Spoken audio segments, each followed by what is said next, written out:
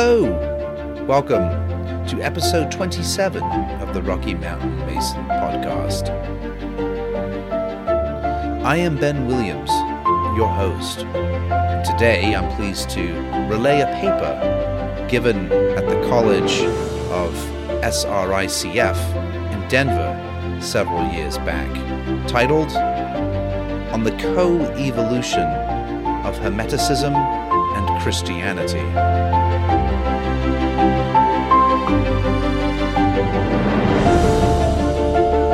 And we will wrap up the episode with Chapter 9 of the 3 books of occult philosophy.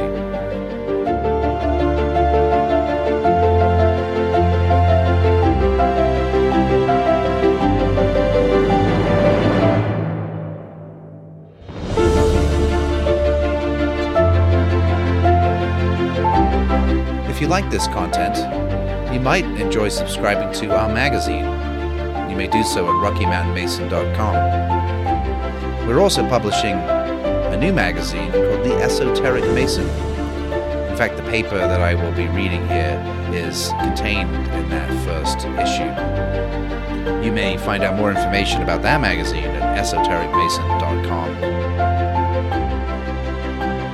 You may also be interested to know that I have begun posting patrons-only material on our Patreon page. You can reach that page through rockymountainmason.com. Beneath the Support the Show, there's a Patreon link that will take you to our Patreon page.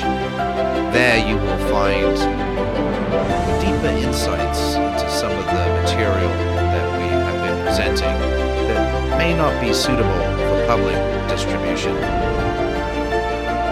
Check it out.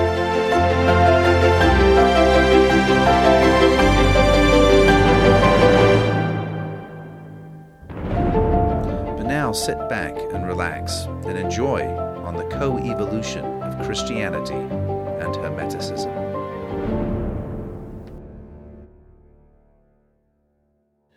The co-evolution of Christianity and Hermeticism. For our God is a consuming fire. Hebrews 12, verse 29. It may seem odd in this time of post-industrial hegemony, where religion is both factious and yet monistic, where commentary has replaced discovery, where acceptance subsumes free thinking beneath hereditary habits and Googled answers, that Christianity, as a religion, could somehow be other than the way it is now. Yet it is important to separate the teachings of the Christ, or of the followers of Christ, if you will, from the institutions of religious norms now standardized under his name. Christianity remains one of the most mystical religions. The elevation of an anthropomorphic Christos to a unity with the deity is, in many respects, a great teaching, often misunderstood, and all too readily misappropriated by both supporters and detractors of the Church alike. This anthropomorphism of the Son is one of the principal reasons Jews denounce Christians as idolaters, and yet it is one of the tenets by which men of the Church measure salvation. The measure of salvation, then, in any case, is the shape of a man. But the purpose of this paper is not epistemological. Rather, it is contextual. This paper will attempt to examine mutually reinforcing doctrine evident in early Christianity, about 100 to 425 AD, and Hermeticism prevalent in the syncretic period, as we shall call it, in Alexandria, the Levant, and the Mediterranean during the formative years of the Christian faith. Thus, we will attempt to explore the thesis that proto-Christianity and Hermeticism were co-evolutionary, inspired perhaps by a common source, or at the very least inspired of each other as a result of a direct experience of deity findable revealed in the heart of man. In the unifying doctrine of gnosis, wherein all men naturally cleave to the knowledge of God to become perfected in the form of the glory of the formless, the kavod, as Kabbalists call it, so to speak, Christianity appears to have arisen contradistinct the aged and co-opted religions of the day. By virtue of its origination under the precessed sign of Pisces, Christianity arose as a unifying and corrective principle. We see this in Christ bringing a new teaching from a new priesthood, in ousting the money changers from the temple, and in rebuilding the temple in 3 days, among other examples throughout the New Testament. Indeed, truth remains. Only error changes in the passage of the ages, but, revealed distinct against the corrupted teachings of ages past, the form of truth, its vehicle, necessarily appears to change. It doesn't. Truth, in this sense, is universal, and error alone makes change. In the Gnostic sense, ignorance is change, a move to an understanding. Knowledge, in this sense, of the thing in and of itself, is a completion. Based on the revelation of Christ, Christianity, if we dare call it that, for fear of stitching a new garment to conceal error under, is inherently a teaching of personal salvation brought about by comprehension of the Son. It is couched in experiential terms, not dogmatic exegesis. The Christ elevates the believer in union with God, signified by eternal life. Hermetic tractates likewise teach the revelation of and union with the immovable, uncreated, supreme truth that reigns above all, through, and within man. Take, for example, the following. In the beginning was the Word, and the Word was with God, and the Word was God. He was with God in the beginning. Through him all things were made. Without him nothing was made that has been made. In him was life, and that life was the light of all mankind. The light shines in the darkness, and the darkness has not overcome it. You'll recognize that as John 1, verses 1 to 5. That was the New International Version's translation. Now, another one. The gospel of truth is joy for those who have received from the Father of truth the grace of knowing him, from the power of the Word that came forth from the Pleroma, the one who is in the thought and mind of the Father, that is, the one who is addressed as the Saviour, that being the name of the work he is to perform for the redemption of those who were ignorant of the Father, while in the name of the gospel is the proclamation of hope, being discovery of those who search for him. That was from the Gospel of Truth in the Nag Hammadi Library. And now, the mind, O Tat, is of God's very essence, if such a thing as essence of God there be. And what that is, it and it only knows precisely. The mind, then, is not separated off from God's essentiality, but is united to it, as light to sun. That was from the Corpus Hermeticum. The first quote is clearly recognizable, John 1. The next one may be less familiar to a wide audience, but is taken from the writings of Valentinius, an early 2nd century Christian patriarch denounced actually for heresy, and therefore perhaps earlier than or coexistent with John 1. Note that the St. John's fragment of the Rylands Library Papyrus, which contains John 18 verses 31 through 33 and 37 through 38, is dated to between 117 to 138 AD, making it an early New Testament scripture. Now the third quote, as I mentioned, is from the Corpus Hermeticum, taken from among many that include allusions to mind as the divine part made manifest in man, and make use of images of light as knowledge, revelation, gnosis, and completion, and further articulate the Logos as vehicle for redemptive realization. Now, of course, the word in John 1 through 5, the word, is Logos in Greek. In the beginning was the Logos, and the Logos was with God. So these these Hermetic writings further articulate the Logos as vehicle for redemptive realization. While the above illustrates a theme of metaphor particular to the time, perhaps, and is of interest in common scope of analogy affecting like apprehension in the reader, it is not, nor can it be, definitive proof for our purposes here. Another contextual rendering of material of interest is found also among the 13 codices discovered at Nag Hammadi in 1945, but with material certainly more hermetic in execution. See, for example, the following. I have said, my son, that I am mind. I have seen. Language is not able to reveal this, for the entire eighth, my son, and the souls that are in it, and the angels sing a hymn in silence. And I, mind, understand. That was from the Discourse of the 8th and 9th in the Nag Hammadi library as well. The 13 codices found at Nag Hammadi in 1945 present an interesting collection and evidence, clearly, that Hermetic and Platonic writings were collated with Christian Apocrypha of the early 1st and 2nd centuries.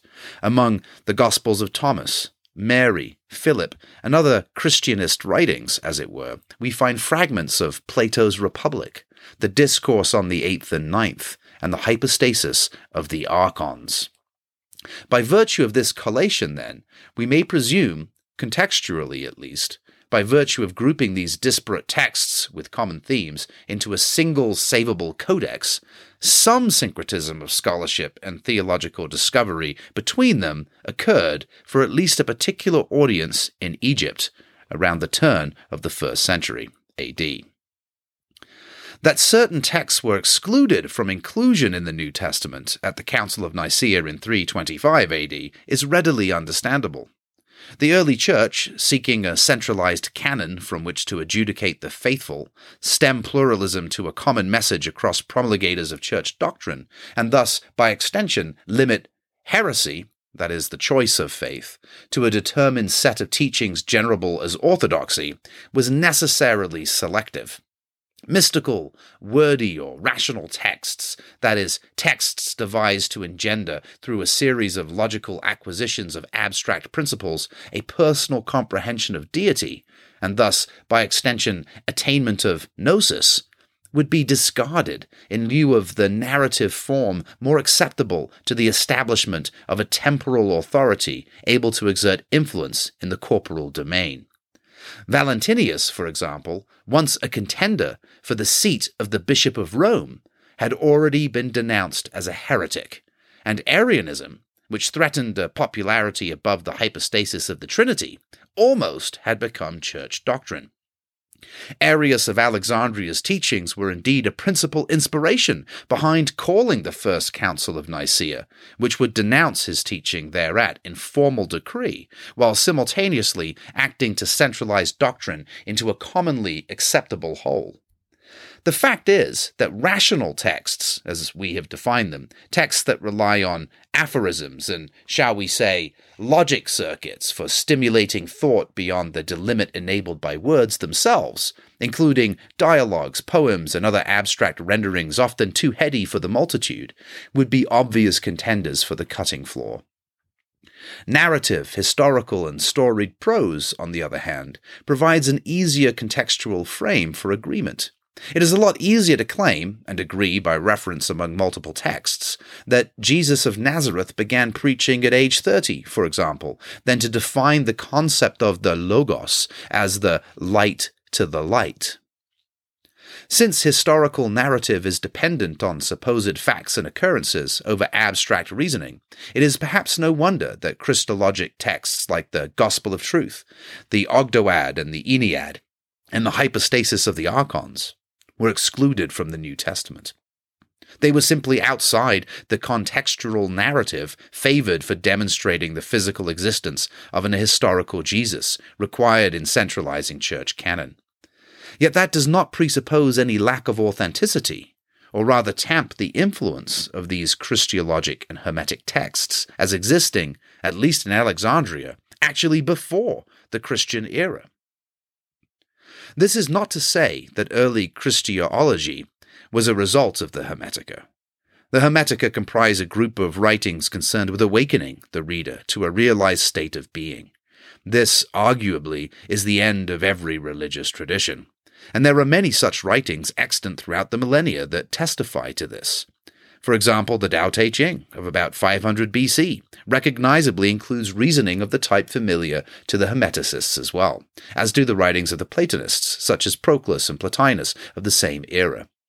The Hermetica, by virtue of syncretism at a large crossroads of philosophical meanderings in time and space, just rendered a preferentially efficient form of these archetypal understandings, and used language particularly suited to appropriation in support of the Christic mythos when taken in narrative form.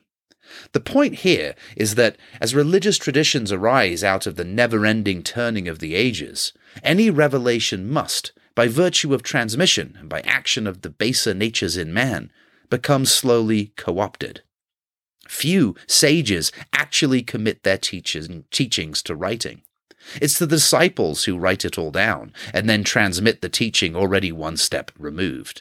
With each successive transmission through the ages, that which was revealed is slowly obscured, and the dance of the ages continues, that the great revelation can again occur, and God can come to be known in infinite ways. This is as it should be. A great secret lies hidden here regarding the immanence of deity. I'll let you think about that. Now quoting Hebrews 7:11 through 13. If perfection could have been attained through the Levitical priesthood, and indeed the law given to the people established that priesthood, why was there still need for another priest to come, one in the order of Melchizedek, not in the order of Aaron? For when the priesthood is changed, the law must be changed also. Thus, I argue, the revelation of the Christ bears that genuine understanding and wisdom accorded by union with the divine. Even if Christ were not the Son of God and co-eternal with the Father, as the hypostasis of the Trinity affirms, the revelation from union with God remains undeniable regardless. And, even at the most material and literal level, since Christ is considered human as well as divine, this union, through Christ, is a resurrection to God in the body. This precept is echoed throughout the Hermetica in literal form as well. See, for example, from the definitions of Hermes Trismegistus to Asclepius, wherever man is, also is God. God does not appear to anybody but man. Because of man, God changes and turns into the form of man. God is man-loving, and man is God-loving. There is an affinity between God and man. The question becomes whether or not this union is possible from a mere acceptance of Christ as Saviour only, as modern Christians like to claim, or whether a union with God arises consummate the practicing of Christ's teachings and by following Christ himself. Christ's own teaching seems to touch on this question some. Many will say to me on that day, Lord, Lord, did we not prophesy in your name, and in your name drive out demons, and in your name perform many miracles? Then I will tell them plainly, I never knew you. Away from me, you evildoers. Matthew 7:22 through 23, New International Version. The rebuke of the churches in Revelation, and Paul's letters likewise bear testimony against the establishment of a temporal power promulgating an exoteric teaching, however sincerely intended, that obscures the living God from the people. The entire world revolves on this conceit. It is indeed possible to know without knowing, and to see without seeing, and hear without hearing. Yet the mystic teachings of the Christ can be further seen at the Pentecost, when the tongues of fire descended upon his apostles, and they were opened. Wake up, sleeper! Rise from the dead, and Christ will shine on you. Ephesians 5, verse 14, also New International Version. The anthropomorphism of the Godhead into the Christ is further akin to the Platonic and Pythagorean teachings, heavy in the Hermetica, that allege man is the microcosm, in whom all things are made manifest. Now man is a small world because of soul and breath, and a perfect world whose magnitude does not exceed the sensible God, that is, the world. That's from the definitions of Hermes Trismegistus to Asclepius. And just as our soul, which is air, holds us together, so it is breath and air that encompass the whole world. Anaximenes, preserved by Stobaeus. Theories of Macrocosms and Microcosms in the History of Philosophy, by George Perrigo-Conger, Ph.D. This holographic representation of reality, that the pieces are alike to the whole, and in fact the whole is contained within the piece, is featured in the teaching of the Christian patriarch, the Venerable Bede. We see it later in the Neoplatonist school, inspirational to our men Marsilio Ficino, Da Vinci, Bruno, and Cardan, to name but a few.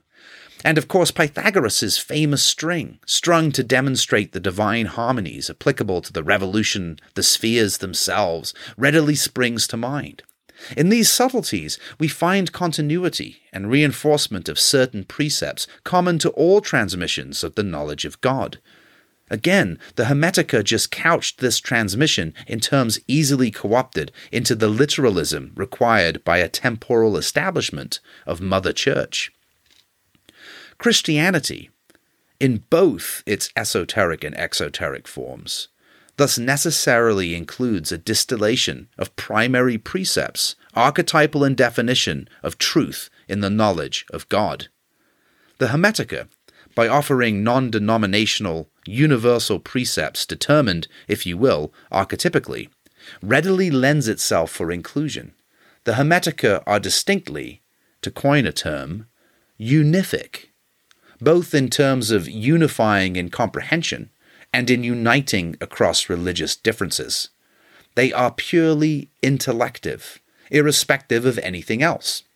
Now, it is outside the scope of this particular paper, but precepts similar to those expressed in the Hermetica are frequently employed in Sufi and Buddhist writings and other mystical traditions as well.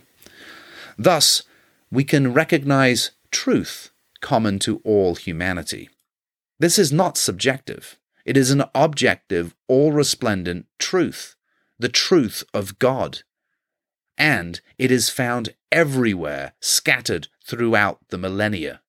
In fact, in a very real sense, it is the only thing that remains through the ages. It is important to consider, too, in these explorations, a supposed source of the so-called synoptic Gospels, that is Matthew and Luke versus the transmission of Mark. Some biblical scholars, through rote contextual analysis, have supposed a common source for Matthew and Luke, tailored against Mark, subsequent transmission across particular geographic boundaries into particular peoples, and thus into three synoptic Gospels widely recognized today. The source was designated the so-called Q source, from the German Quell, meaning source, long before the discoveries at Nag Hammadi or at Qumran, where the appearance of the Gospel of Thomas, a collection of aphoristic logia attributed to the living Jesus, seemed to support this assertion. The Gospel of Thomas is now taken by some scholars to be the so-called Q source. It contains early renditions of many of Christ's most famous parables, as an example of the character of some of the logia recorded by Didymus Judas Thomas. We find at the very outset, "Rather, the kingdom is inside of you, and it is outside of you.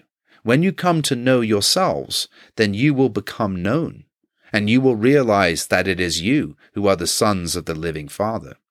But if you will not know yourselves, you dwell in poverty, and it is you who are that poverty." Now, I don't have the benefit of any Coptic at all, but I would, from my own experience, prefer to translate poverty as wretchedness, but small difference. Now, there are many more examples throughout Thomas that demonstrate an expression of Hermetic-like precepts further espoused by the fabled Hermes Trismegistus. What is interesting about the Gospel of Thomas is not just the collected sayings, which are like lightning strikes from the page, each letter but a veiled aperture through which much light is caused to shine, but the dialogue form in which the sayings are presented. This is, of course, not peculiar to the Hermetica or even to the Greek school, but it is frequently employed in recording the discourse of a forum where subtleties are explored and realization transcends the ability of language for those who have ears to hear. This form is common to rabbinical texts as well, particularly of note for our purposes here, although of a supposed later origination upon the page, the Sefer HaZohar, and likely results from the rabbinical and Greek tradition of debate and discourse in exegesis. The use of a forum of discussion in revealing hidden understandings among participants should not be unfamiliar to my listeners today. But for our purposes here, it is interesting to consider that the Q source may have taken this form, absent the narrative historiological backdrop common to the other synoptic gospels. From the early texts discovered at Nag Hammadi, it does seem plausible that the Hermetica arose concurrent to the affirmation of a new religion, a religion that would become known as Christianity, and then, ironically, would become so bound in the form of its own doctrine as to perhaps mistake the words for the silence the words were meant to reveal. So it is that men say nothing. The personal knowledge of God through direct experience, through revelation, or dare I say it, theophany, is, in my opinion, the destiny of all humankind. The Hermetica points this out too, but differs from contemporary Christian teaching in that it does not promulgate a single day of judgment by which the entirety is brought to bear, all at once, at the same time. In the Hermetic Gnosis, the act of theophany itself is the day of judgment, and each individual small will reaches the theophany through judgment, that is, discrimination, or the application of reason to reach beyond reason, wherein nous enters the soul, and the soul again sees, the vessel is emptied, the personality sloughed off as the culmination of many errors, and a new name then received. While Christianity is in this respect helical, the Hermetica must remain circular. Thus the day of judgment is individually attained and surpassed when the incarnate man is ready. God reveals himself in man when man is ready to experience himself. Without union with God, the blind soul wreaks havoc, affected by desire and ambition, and continues the hypostasis of the archons, that is, the revolution and replication of error made for fulfillment of the ages. But this is eternity, the coming forth of the multitude, and is as it should be. The immortal nature is the movement of the mortal nature. As to mortality, earth is its grave, and heaven is the place of the immortal. The immortal came into being because of the mortal, but the mortal comes into being by means of the immortal. Evil is a deficiency of good. Good is a fullness of itself. From the definitions of Hermes Trismegistus to Asclepius. Now this quote leads naturally to another teaching prevalent in the Hermetica and configured in Christianity, the concept of the fall. Also in the legend of Narcissus and in the Demiurge is described as Yazaba'ot in the Kabbalistic traditions. The difference, though, is that, hermetically speaking, the fall was a necessary blinding that enabled God to remain fundamentally illimitable. It was, to paraphrase Albert Pike, or Louis Constant perhaps, the reveiling that occurred whereby the revealing could be transformed. If God has any quality that can be ascribed, and of course it's silly to ascribe qualities to God, but nonetheless it is perhaps useful in discourse. But if God has any quality that can be ascribed, beyond mercy, love, and the like, all of which are often a disservice to an understanding of deity, it must be illimitability. The Hermetica teaches that that which is already ever present cannot go anywhere, and is therefore limited in omnipresence. That which is already infinite has already been everything. It can become nothing. That which is infinite, then, must be infinitely similar in likeness. Even emptiness is united by its own nonentity. Thus, the illimitable is necessarily one. And, by definition and extension, that which is illimitably one must also be immovable. If God is omnipresent, where could he move to? This is what Plato means when he says the immovable supreme good. Thus, it is necessary for creation to spring into being, for God would be limited in rightness and presence. There is no place God cannot be, unless a vessel be created into which God may be excluded. This exclusion is the result of man. And, therefore, in man, God can be discovered. This is the birth of man. This is the salvation of man. This discovery is the theophany. It could be called the I am moment, because this discovery is the same discerning of God and the cause of causes that enabled the creation to begin with. It is the Omega to the Alpha, and it is the end of days, which is, as a matter of fact, the beginning of knowing, and thus also the first day. This, my friends, is the Ouroboros, alas, a much overused symbol among enthusiastic members of our craft today. Much more could be said on this topic of the fall of man, and I look forward to perhaps presenting another paper for your attention, specifically to this point, in due course. Until then, however, since time is short, and I have written this hurriedly amidst the maelstrom of mundane affairs with innumerable deadlines, I will leave you with the following quote from Dr. Gillis Quispel, professor of early Christianity at Harvard and Utrecht universities, for your own contemplation. In 1614, the Swiss Calvinist from Geneva, Casaubon, proved that the Corpus Hermeticum was not as old as it pretended to be, but should be dated after the beginning of the Christian era. After this, Hermetic writings lost their general fascination, but lived on in secret societies such as the Freemasons and the Rosicrucians. The discovery of Hermetic writings in one of the 13 codices found near Nag Hammadi in Egypt in 1945 changed this situation completely. They contained a better version in Coptic of parts of the Hermetic Asclepius, preserved in Latin among the works of Apuleius, and, moreover, the integral text of an unknown writing called On the Ogdoad and the Ennead. This work shows without any doubt that the Hermetic believer was initiated into several grades before transcending the sphere of the 7 planets and the heaven of the fixed stars, the Ogdoad. There he would behold the God beyond and experience himself with a capital H. It is now completely certain, I'm going to repeat that, it is now completely certain that there existed before and after the beginning of the Christian era in Alexandria a secret society akin to a Masonic lodge.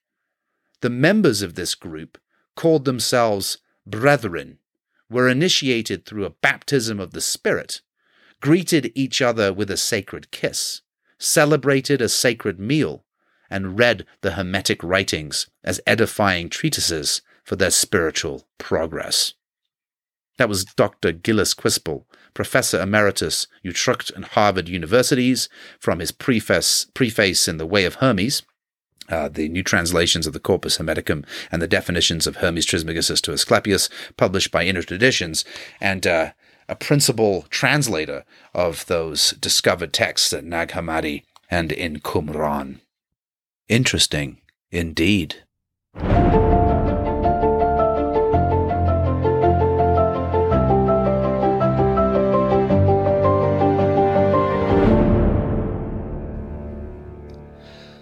Now, a few episodes ago, I had mentioned, when discussing examples of the properties of this element air, which I hope you have realized has become a bit of a theme presently in some of these podcasts. Perhaps behind the foreground, in the background there is a theme about the element air that I hope you are noticing. But I said that I would look into that battle I had mentioned, where there have been ghostly sightings and reenactments of this battle.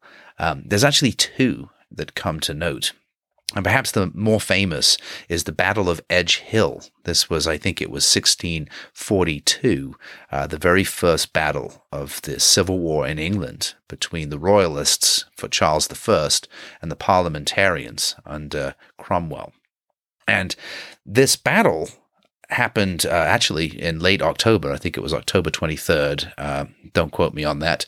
But nonetheless, it happened in late October. Was a fairly short and bloody affair. Many people died suffering on the floor. Of course, gunpowder was being used. People were maimed and the corpses were robbed. And the dead were just left where they laid. It was considered kind of a draw. Nobody really won this battle. But a few months later, as Christmas approached, many people in a nearby town of Kinnerton heard and saw the battle reappearing right there on the ground. It created such a stir that a priest and some shepherds had testified to it already, that the king, getting word of this in London, sent a royal commission to investigate, which they did. And they themselves claimed to have witnessed the battle and actually been able to recognize one of the apparitions as the standard bearer, a nobleman who had had his hand hacked off in not giving up the royal standard, which was recovered by the royalists at some point. Legend has it, with the hand of the standard bearer still grasping strongly to the shaft. Now, whether or not this is simple royal propaganda, we can't say, but it remains the only certified royal kind of exploration and admission of a supernatural phenomenon, certainly of this caliber, in the United Kingdom. Now, look it up, the Battle of Edge Hill. I think you'll find it interesting. A second one also comes to note, and this was actually the one that I was thinking of, also in the British Midlands, is the Battle of Naseby. This was another battle in the English Civil War, 1645 this time. And unfortunately, it represented the end of, I shouldn't say unfortunately for the king, it was the end kind of the royalists' position.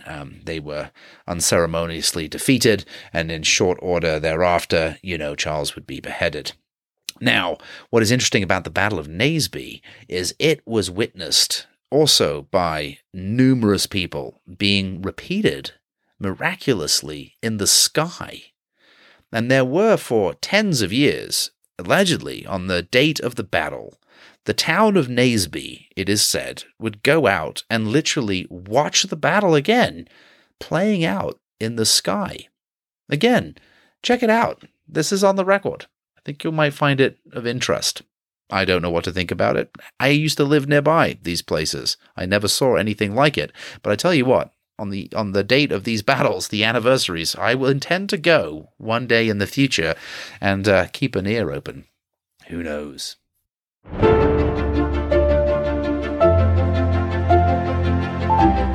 Well, don't go away. We'll be right back with the 3 books of occult philosophy. Chapter 9. By Heinrich Cornelius Agrippa von Nettesheim. Thanks for listening.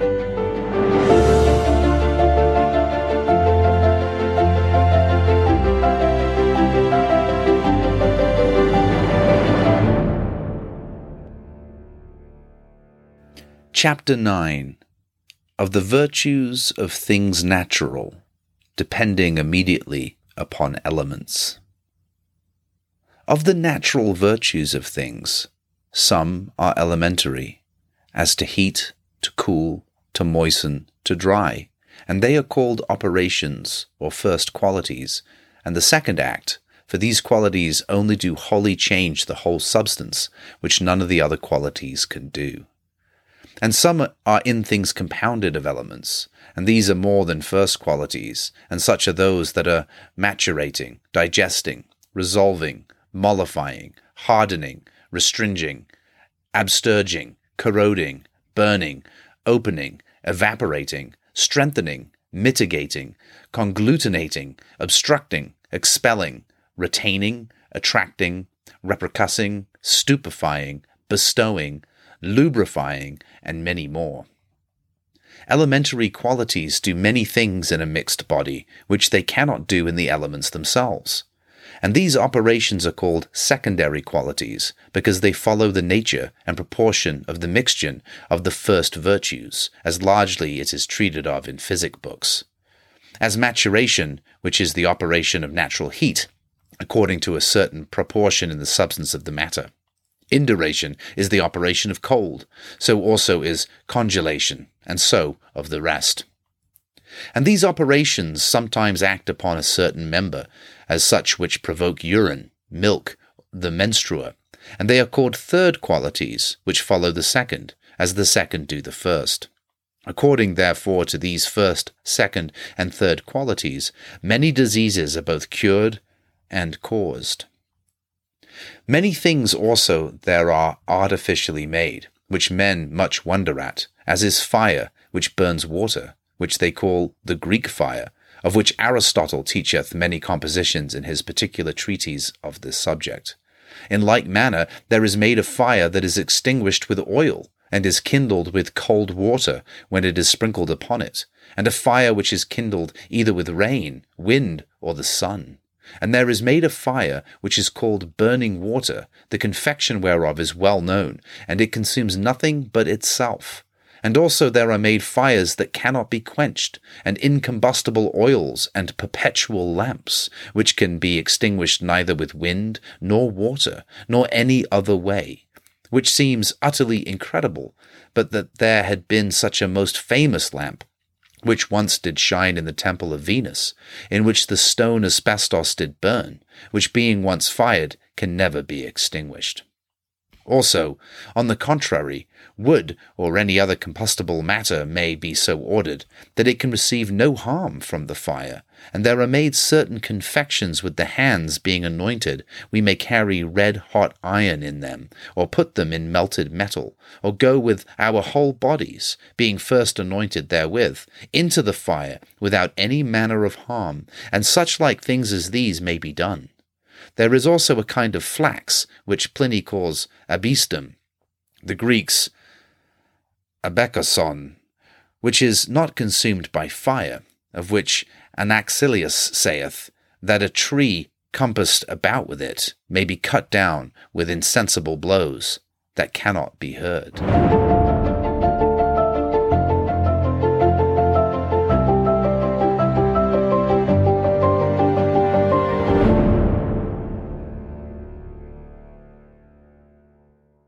Now you may already be aware that in the Hebrew Aramaic version of the Bible, in Genesis, when God formed the heavens and the earth, the word heavens is shameim.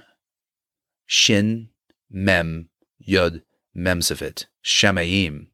Literally, fire waters.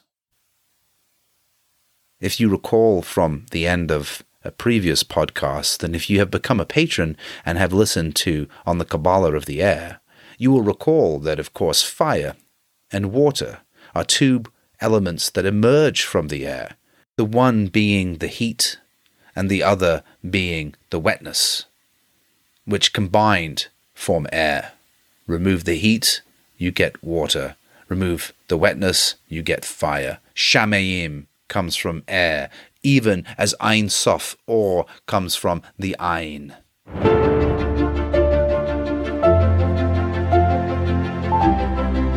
Well, that's it. Thank you for listening this far. If you've enjoyed this show, please consider becoming a patron. You may do so by visiting our website at rockymountainmason.com. Just click on the Patreon link. You can become a patron for as little as $5 a month if you're feeling generous, $10. And until next time, take care and God speed.